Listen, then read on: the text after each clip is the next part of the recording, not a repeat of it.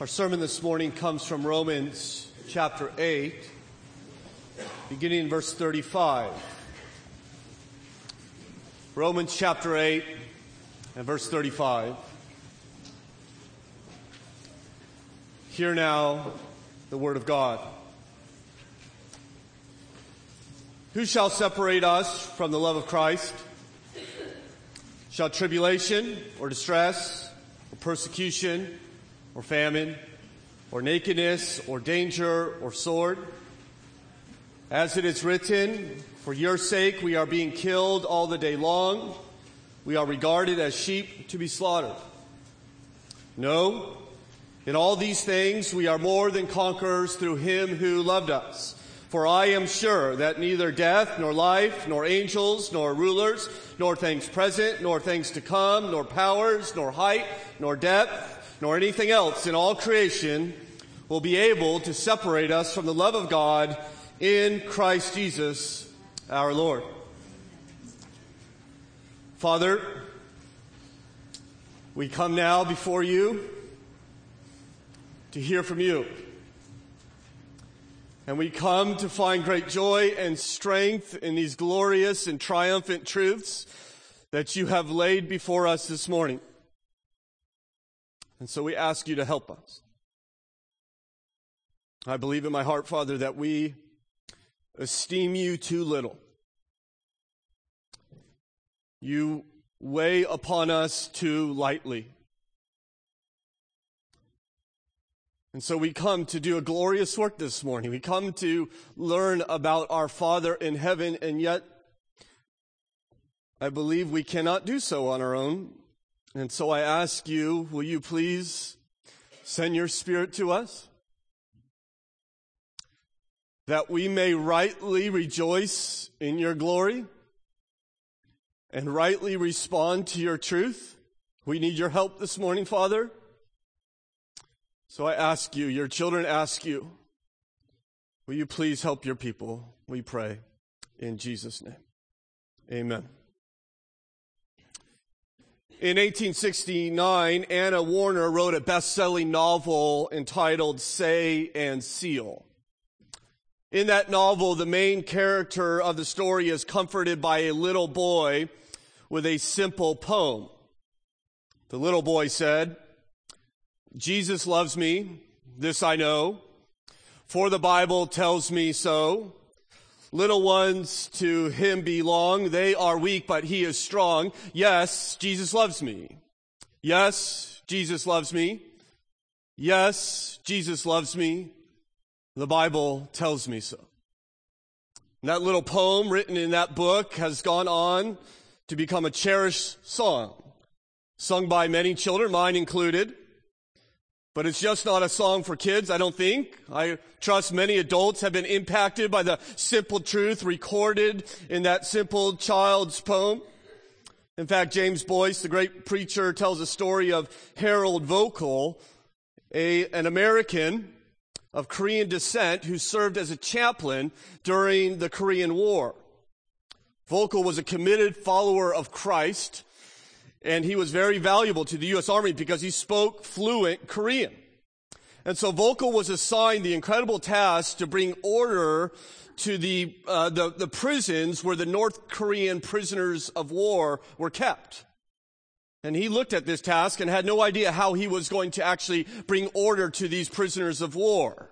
And so he prayed to our Lord and sought guidance, and he felt like he was given insight from the Lord. And so he entered one of the holding pen where hundreds of North Korean POWs were, and he began to speak to them in fluent Korean, which piqued their interest. So they began to gather around. Here's an American that speaks our language. And once they had gathered around, Volkel began to teach them this song in Korean. Jesus loves me, this I know, for the Bible tells me so. And after he had taught them this song in Korean, he went on to explain what it means that Jesus loves them. He began to tell the North Koreans that they have sinned against their God, against their Creator. And not just the North Koreans, but the Americans have sinned against God as well. And God has made a way for us to have peace with him through Jesus Christ, who came and lived a perfect life and died on the cross so that he may bear the wrath of God for their sins. for the North Korean sins and for the American sins. And if they would simply bow their knee to this now resurrected Jesus, they would be saved. He taught them this. In fact, if you're here this morning, you're not a Christian, I'd like you to hear that message. If you hear nothing else, know that you can be rightly reconciled to God today by the simple act of surrendering to Jesus Christ as Lord. The scripture tells us if you confess with your mouth that Jesus is Lord and believe in your heart that God raised him from the dead, you will be saved. You can be saved today, friend, forever. Rightly related to God forever. This is what Volkel explained to the North Koreans. Well, they responded so well, he went to another compound, did the same thing, and another, and when he was done, after several months, thousands of North Korean POWs bowed their knee to King Jesus.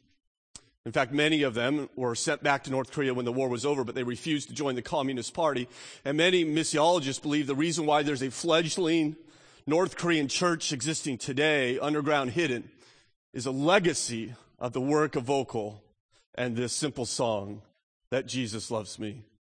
This I know, for the Bible tells me so. The question I think then would be good for us to answer is, where does it tell us so? If that's true, then where? Well, friend, I could think of no better passage than the passage that's laid out before us.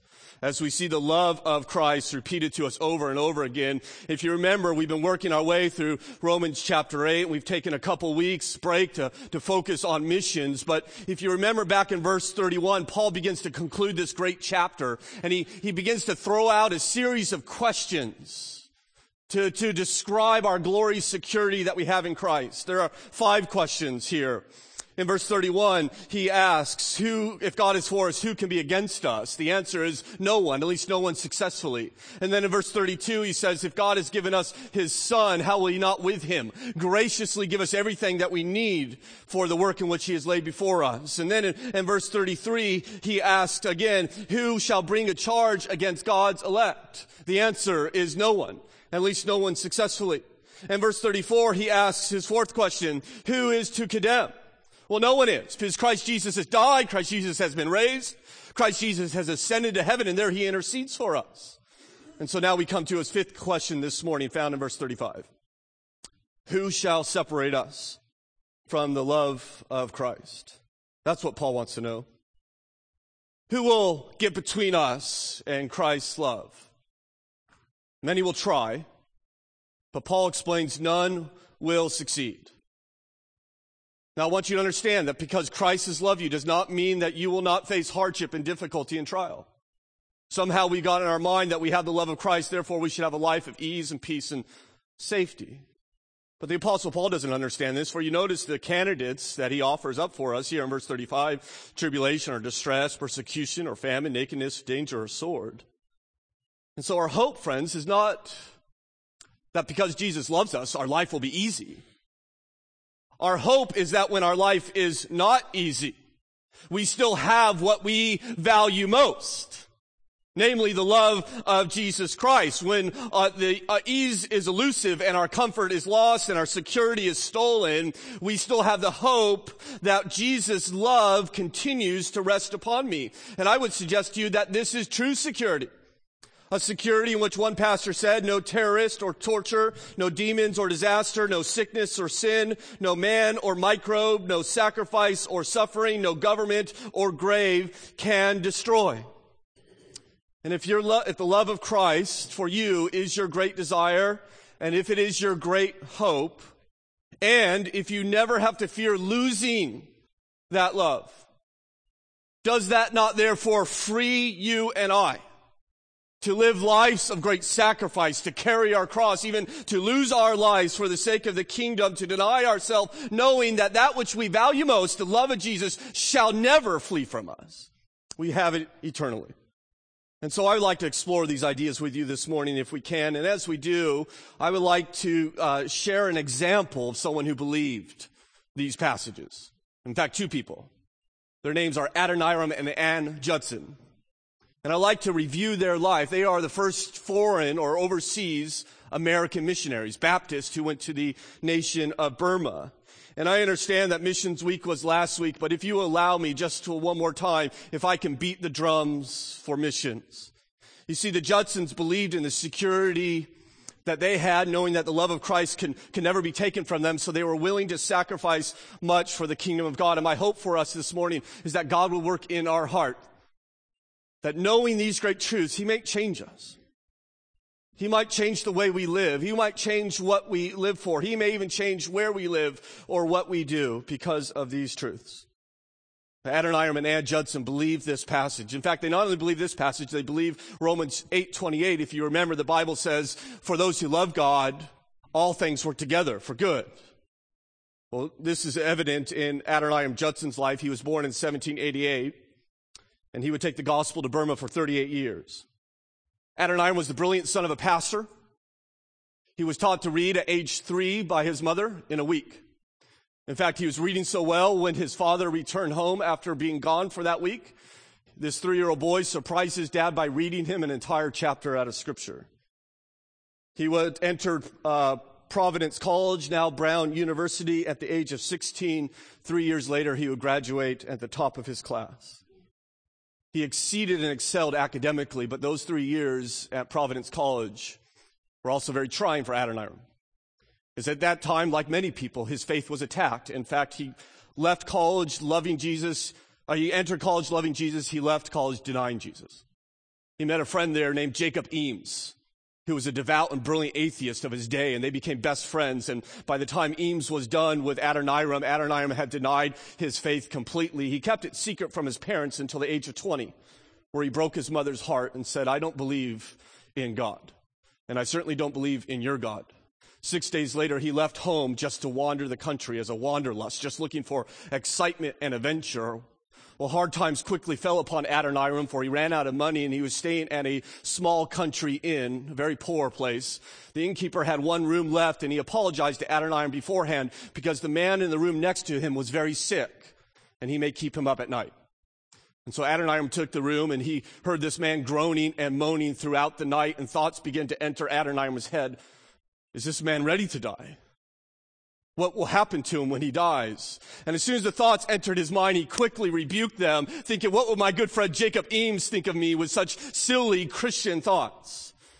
Well, he didn't get much sleep that night. In the morning, he went to check out, and he asked the innkeeper how the man was doing next door. The innkeeper said, he died last night. Adoniram asked him, do you know his name? The innkeeper said, yes.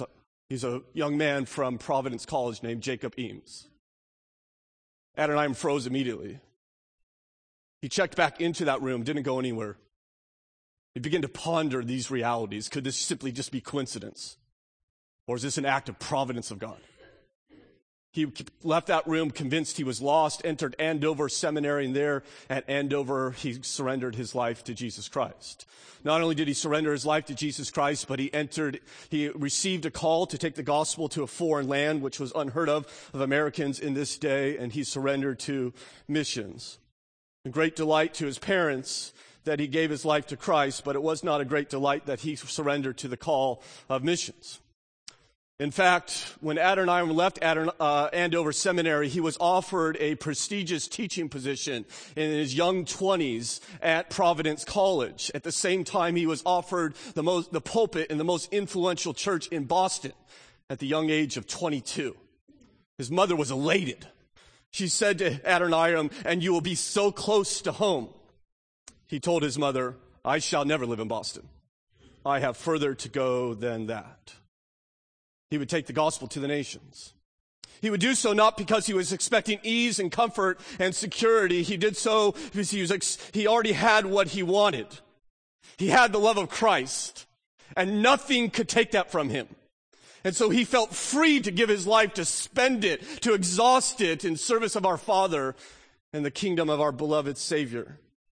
He did not go alone, however. He went with a young lady named Anne. In fact, on the day that Adoniram was surrendered to the call to missions, he met that girl. He knew immediately that he loved her. He, in fact, asked her father's hand in marriage within a month. This is the letter that he wrote to her father. This letter has inspired, by the way, countless missionaries. I have now to ask whether you can consent to part with your daughter early next spring, to see her no more in this world. Whether you could consent to her departure to a heathen land and her subjection to the hardships and sufferings of a missionary life.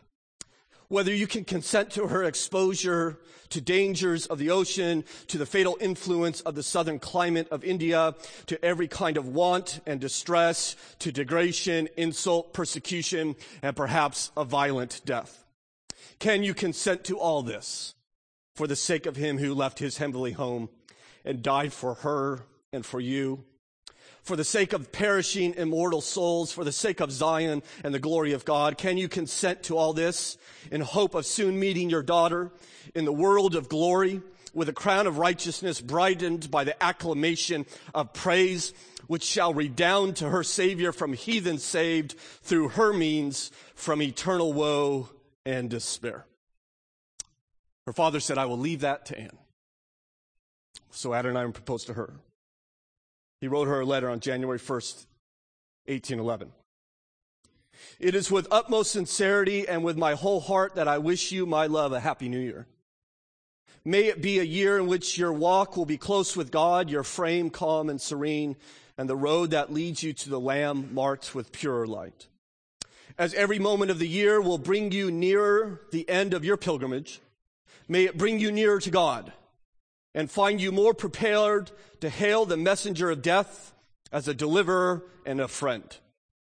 And now, since I have begun to wish, I will go on. May this be the year in which you will change your name, in which you will take a final leave of your relatives and native land, in which you will cross the wide ocean and dwell on the other side of the world among a heathen people. What a great change this year will probably affect in our lives. How very different will be our station and employment. If our lives are preserved and our attempt prospered, we shall see next year's New Year's Day in India, and perhaps wish each other a happy new year in uncouth dialects of Hindustan or Burma. We shall no more see our kind friends around us, or enjoy the conveniences of civil life, or go to the house of worship with those who keep that holy day. But swarthy countenances will everywhere meet our eyes. The jargon of an unknown tongue will assail our ears, and we shall witness the assembling of the heathen to celebrate the worship of idol gods.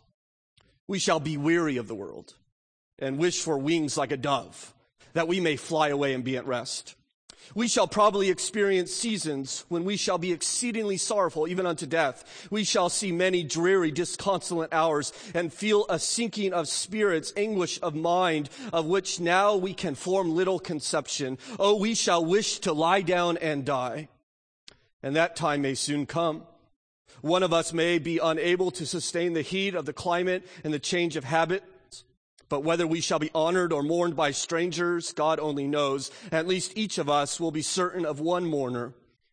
In view of such scenes, shall we not pray with earnestness for an overcoming faith? Well, Anne was willing to go. She wrote to her friend Lydia, I feel willing and accept, if nothing in providence prevents, to spend my days in this world in heathen lands. Yes, Lydia, I have come about to the determination to give up all my comforts and enjoyments here, sacrifice my affection to relatives and friends, and go where God in his providence shall see fit to place me. The next spring they were married. 14 days later they boarded ship to sail to India, Adoniram 24 and 23, never to see their mother, or father, or family again. It's one truth that will preserve them through their troubles. The truth that we turn to first of all in this scripture, that no hardship will separate you from the love of Christ. Consider once again verse 35. Who shall separate us from the love of Christ? So he's calling for someone to answer. Who is able to do this great work? Who can get between you and the love of Jesus? He offers 7 possibilities. Shall tribulation? This comes from the term of a sled that is used to drag over wheat, to break the kernel off the stalk. I don't know if you ever feel run over in life. You ever feel like you're hit by a truck? Then you know tribulation. If life falls on you and the burden is so great that you feel like your faith is crushing, you understand what this means. My question for you then is, shall tribulation separate you from the love of Christ? No. Neither shall distress, coming from a term that describes a narrow space, to be confined or pressured, to be squeezed by obligations and responsibilities, to feel foxed in by the daily grind. Maybe the trouble is to survive on a tight budget, or maybe it's just the daily caring for little ones in a home, a work that never ends. I wonder, shall distress separate you from the love of Christ? No. But what of persecution? When you are rejected or ridiculed or abandoned or isolated or mistreated because you love Jesus Christ, when you're gossiped about in school or your career advance is sabotaged because you love Jesus, shall persecution separate you from the love of Christ? No. What about famine?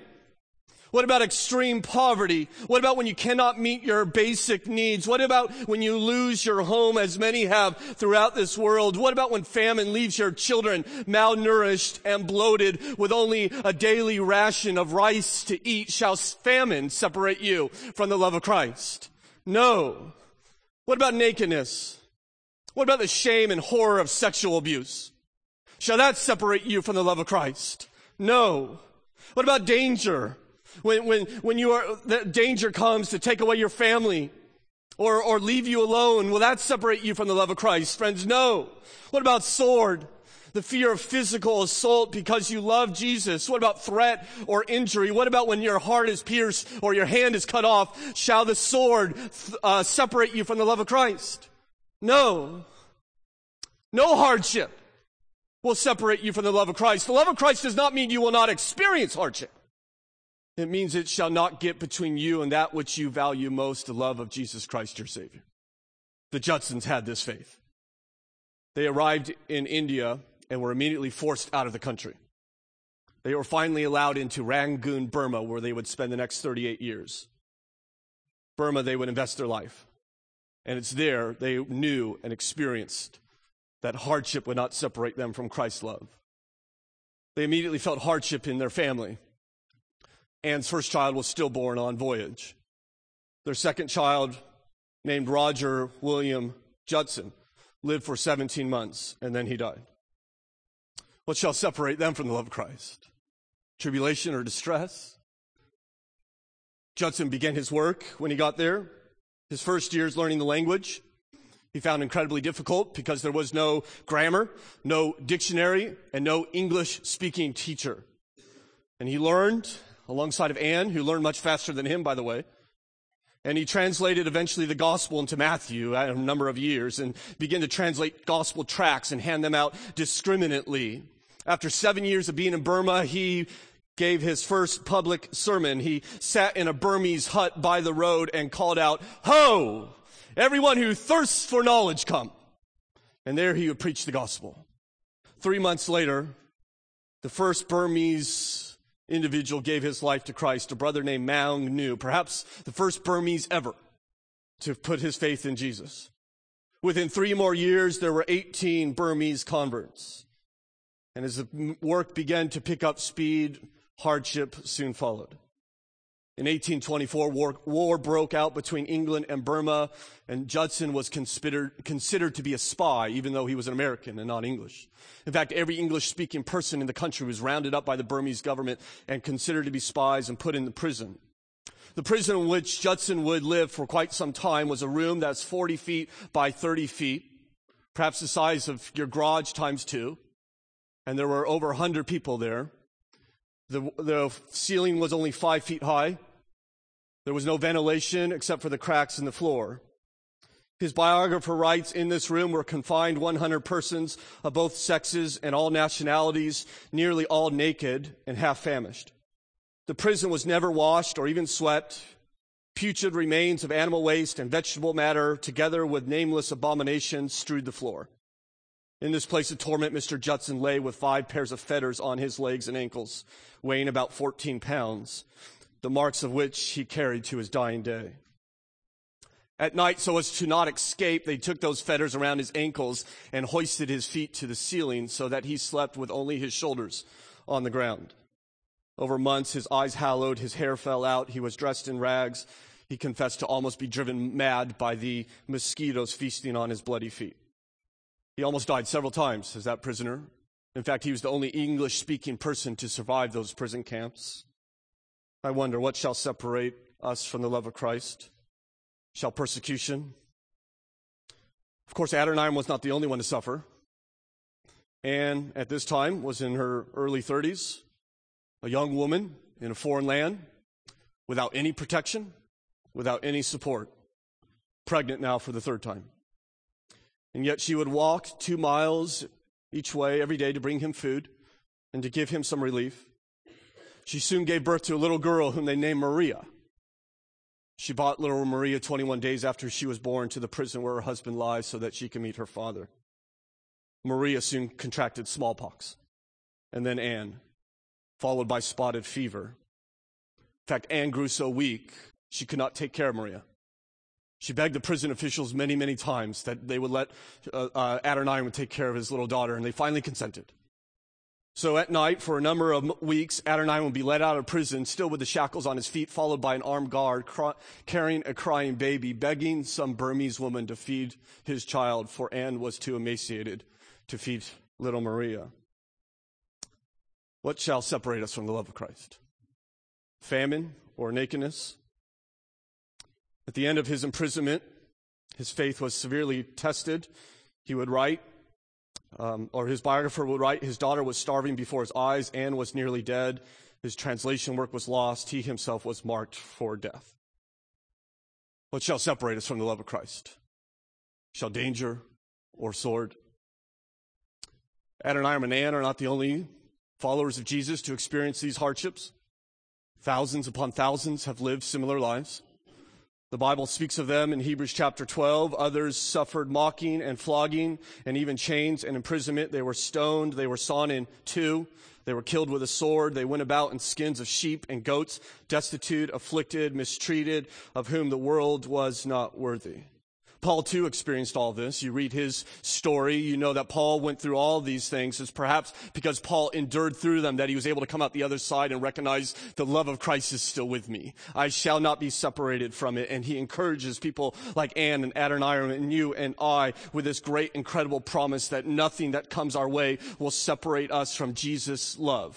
Friends, you are given this incredible truth, not so that you can have peace while you live like the world.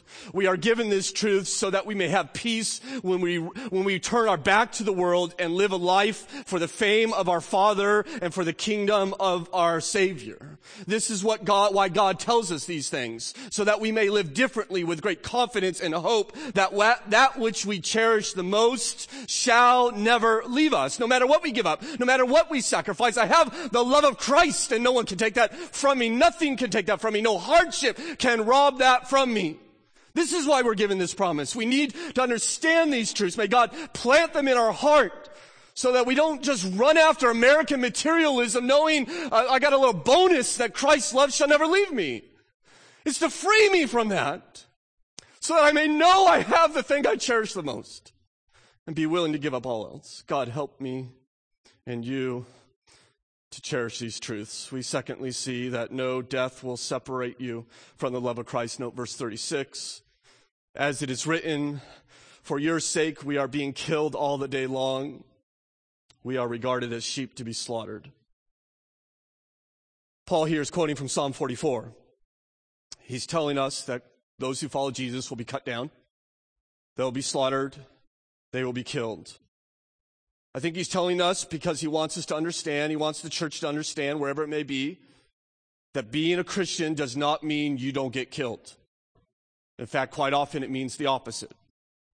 He says it is for God's sake. You see that? For your sake. It's God's sake that this is happening. That even when the Christian is slaughtered, we know the scripture tells us God rules through it. He rules in it. He's not helplessly watching the death of Christians, whether they're handed over to gladiators or handed over to jihadists. It's not a declaration that they have lost the love of God. It's not a declaration that God is out of control. And it's certainly not a declaration that they are separated from Jesus' love. Jesus himself would say in Luke chapter 21, some of you they will kill, but not one hair of your head will perish. Isn't that amazing truth? There's some of you they will kill. This is happening today in Afghanistan and North Korea and Indonesia and Iran and Ethiopia and Somalia and Eritrea and Bhutan and Vietnam. 160,000 Christians died last year because they love Jesus Christ. 160,000. Some of you they will kill, Jesus says. Not because they left God, not because they were separated from his love, but because they love him. But, he says, not one hair on your head will perish. He will not lose my love, he says. I'm simply bringing you home. Well, Anne and Adoniram, I believe, understood this truth as well. After 21 months, he was finally released from prison. He quickly made his way to see Anne and little Maria, whom he had not seen for a number of weeks. His biographer once again writes, one of the most pathetic passages in the history of Christian missions is that which describes the scene when Judson was finally released and returned to the mission house seeking Anne, who failed to visit him for some weeks. As he ambles down the street as fast as his maimed ankles would permit, the tormenting question kept repeating itself, is Anne still alive? Upon reaching the house, the first object to attract his attention was a fat, half-naked Burman woman squatting in the ashes beside a pan of coals and holding on her knees an emaciated body so begrimed with dirt that it did not occur to him that it could be his own Maria. Across the foot of the bed, as though she had fallen there, lay a human object that, at first glance, was no more recognizable than his child. The face was of ghastly paleness, the body shrunken to the last degree of emaciation. There lay the faithful and devoted wife who had followed him so unweariedly from prison to prison, ever alleviating his distress and consoling him in his trials. Presently, Anne felt warm tears falling upon her face, and rousing from her daze, saw Adoniram at her side. She was suffering from spotted fever and cerebral meningitis. Amazingly, she recovered, though only for a while. In fact, Judson, who was away for a little while, would receive what is now known through the history of missions as the Black Sealed Letter. The one who delivered it thought it carried news of the death of his daughter. When Adoniram opened it, it read, "Dear Sir, to one who has suffered so much and with such exemplary fortitude, there needs but little preface to tell a tale of distress. It were cruel indeed to torture you with doubt and suspense to sum up the unhappy tidings in a few words. Mrs. Judson is no more." And his beloved emissary of King Jesus, his beloved wife, had died under her sickness.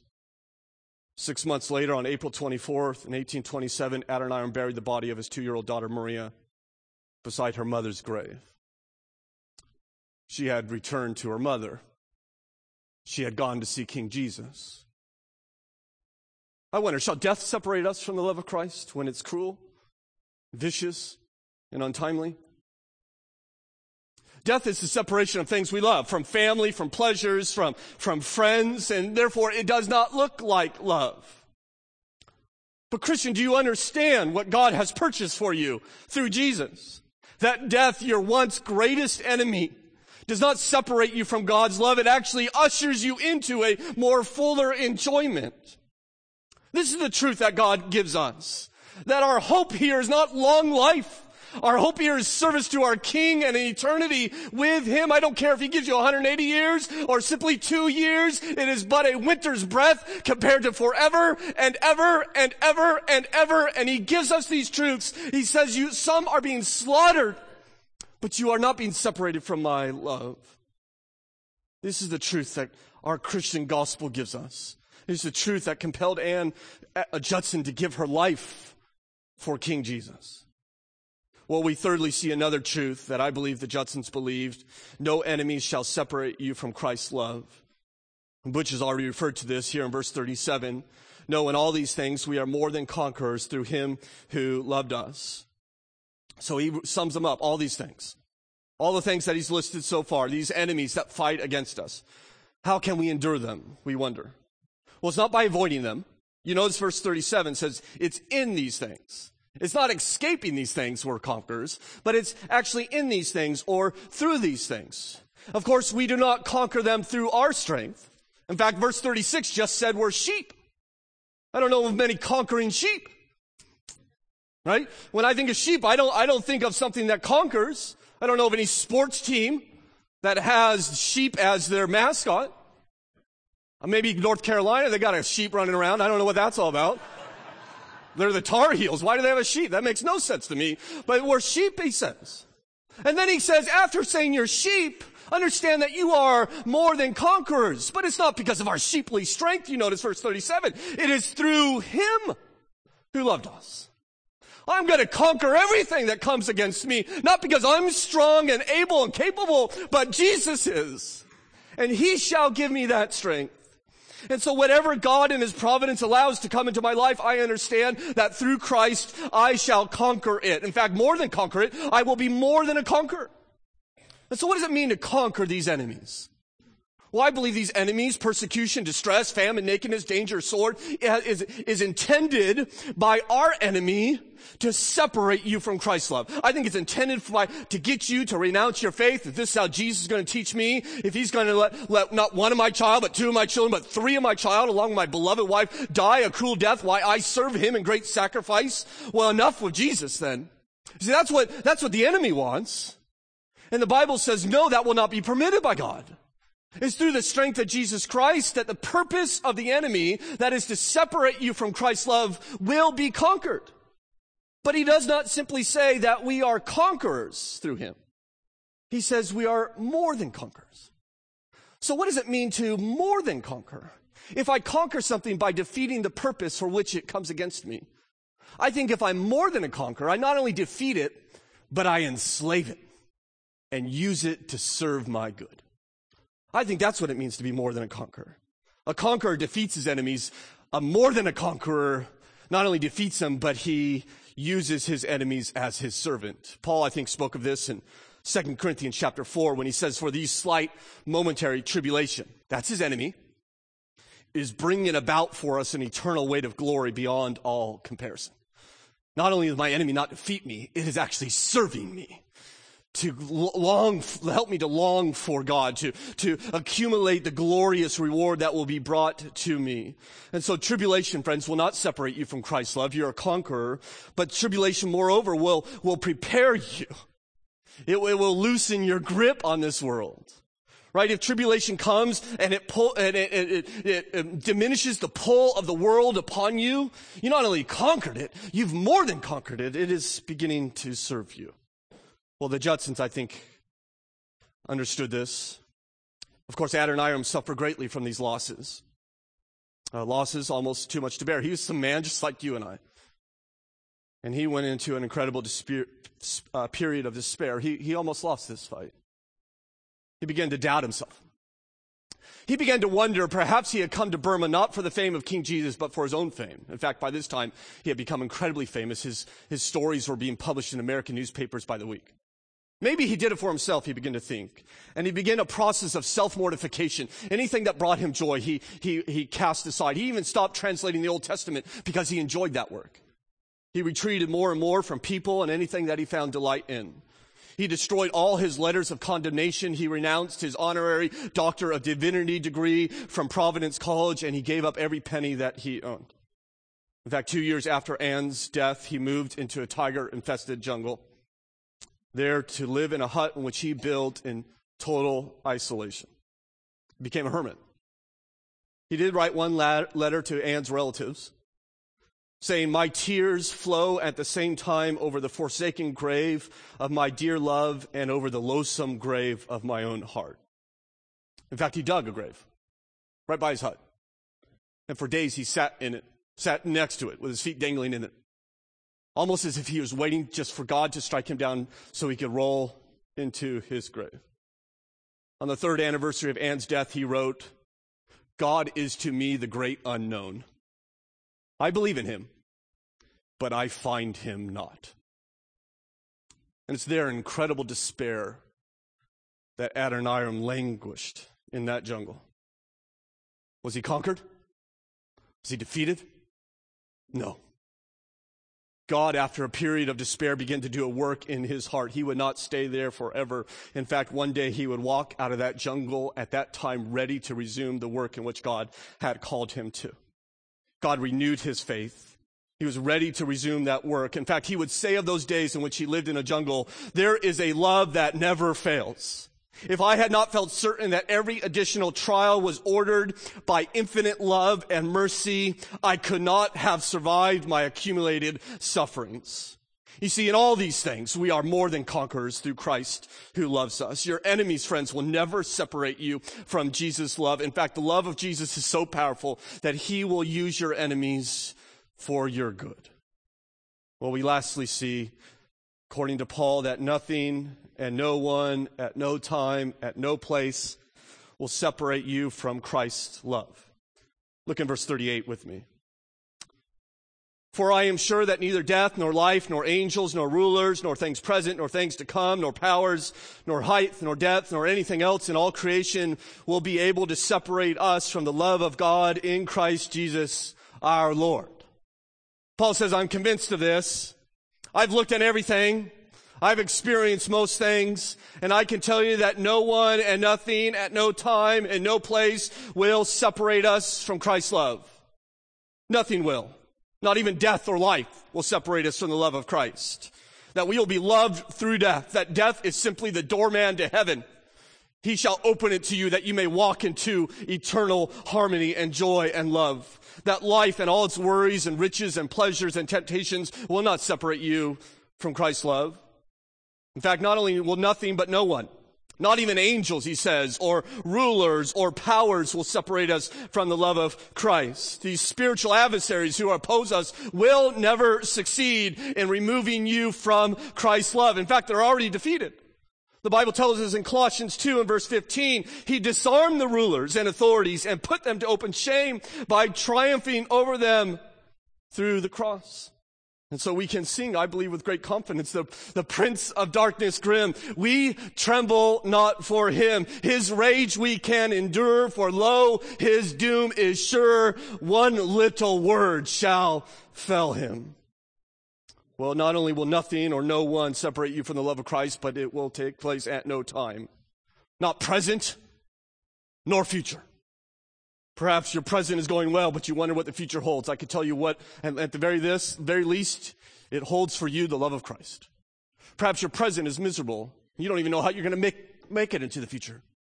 I can tell you God holds the present in his hand. He holds the future in his hand. And he has promised that no matter what befalls you, it shall not separate you from his love.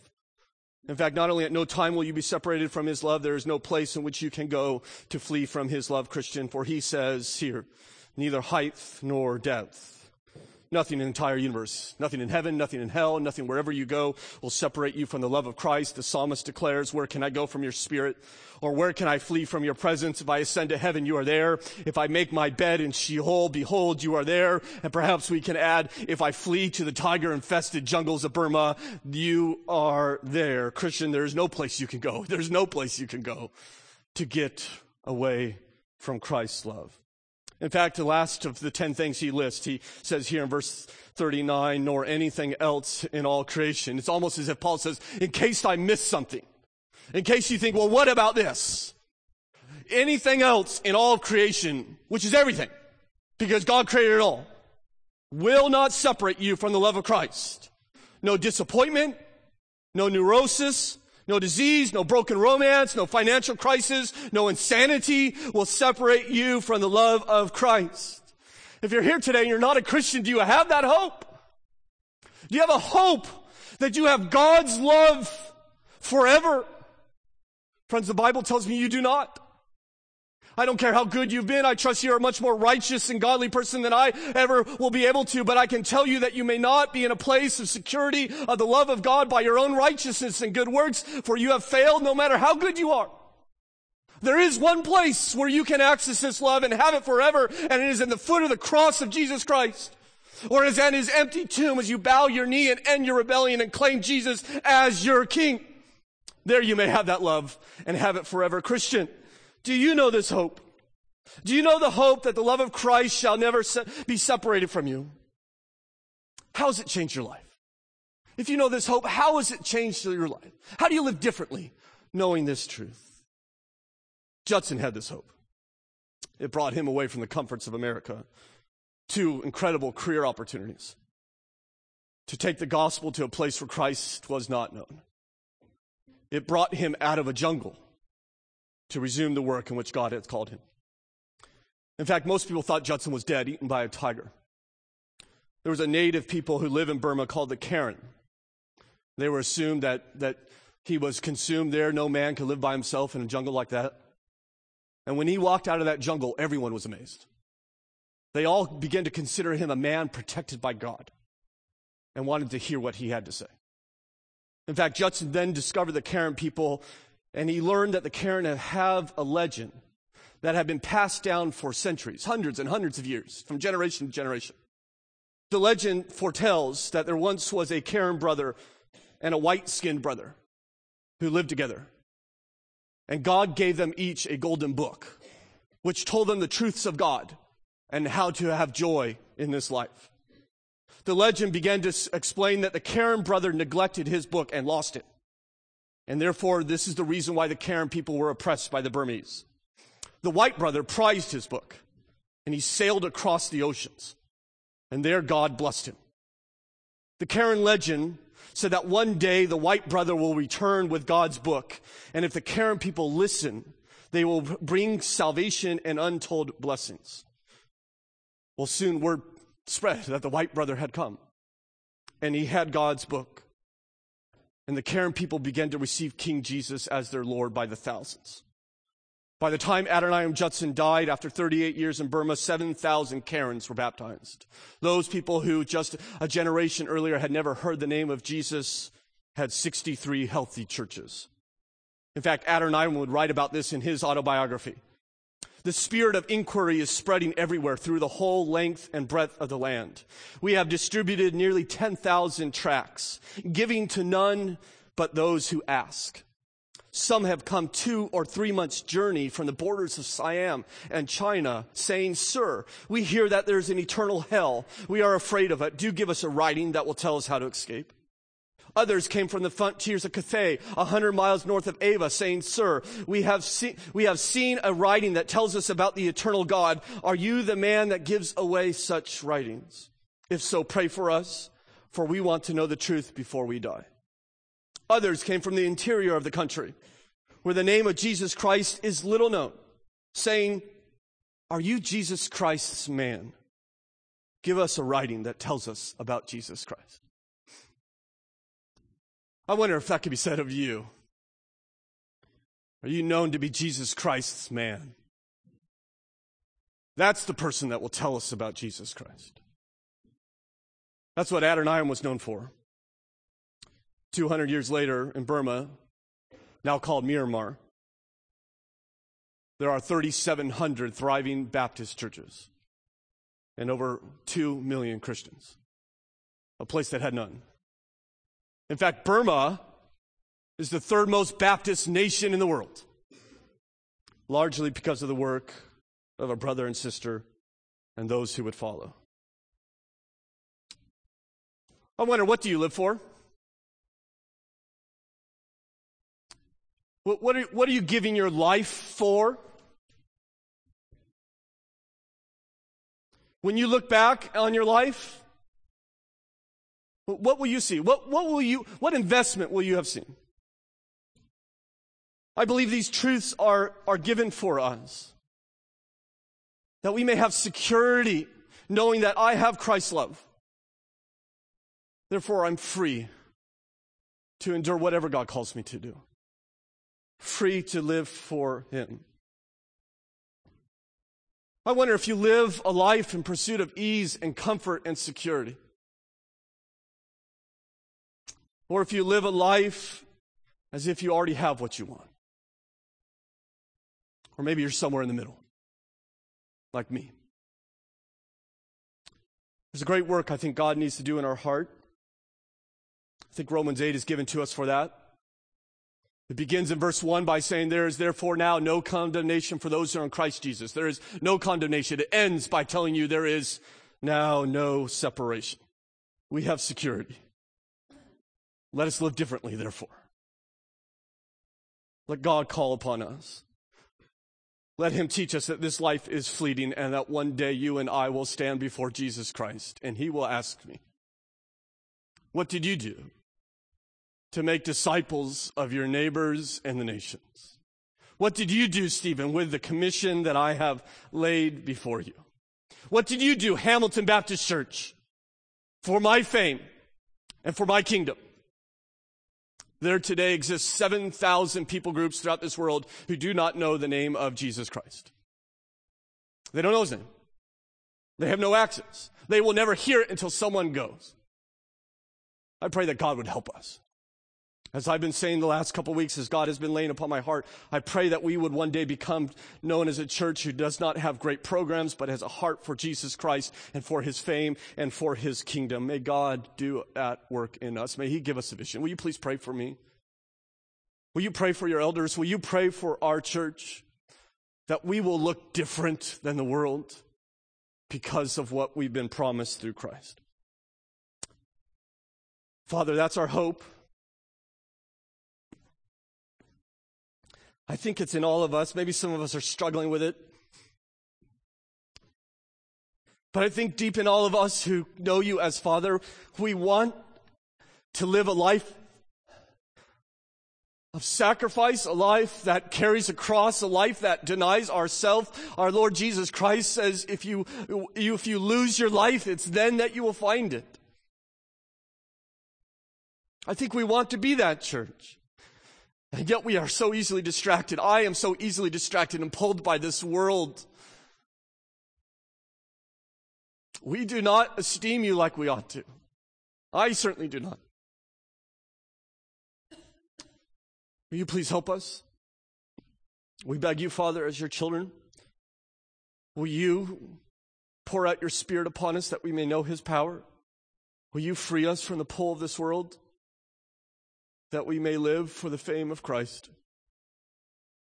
Help us, we pray in Jesus' name. Amen. Stand.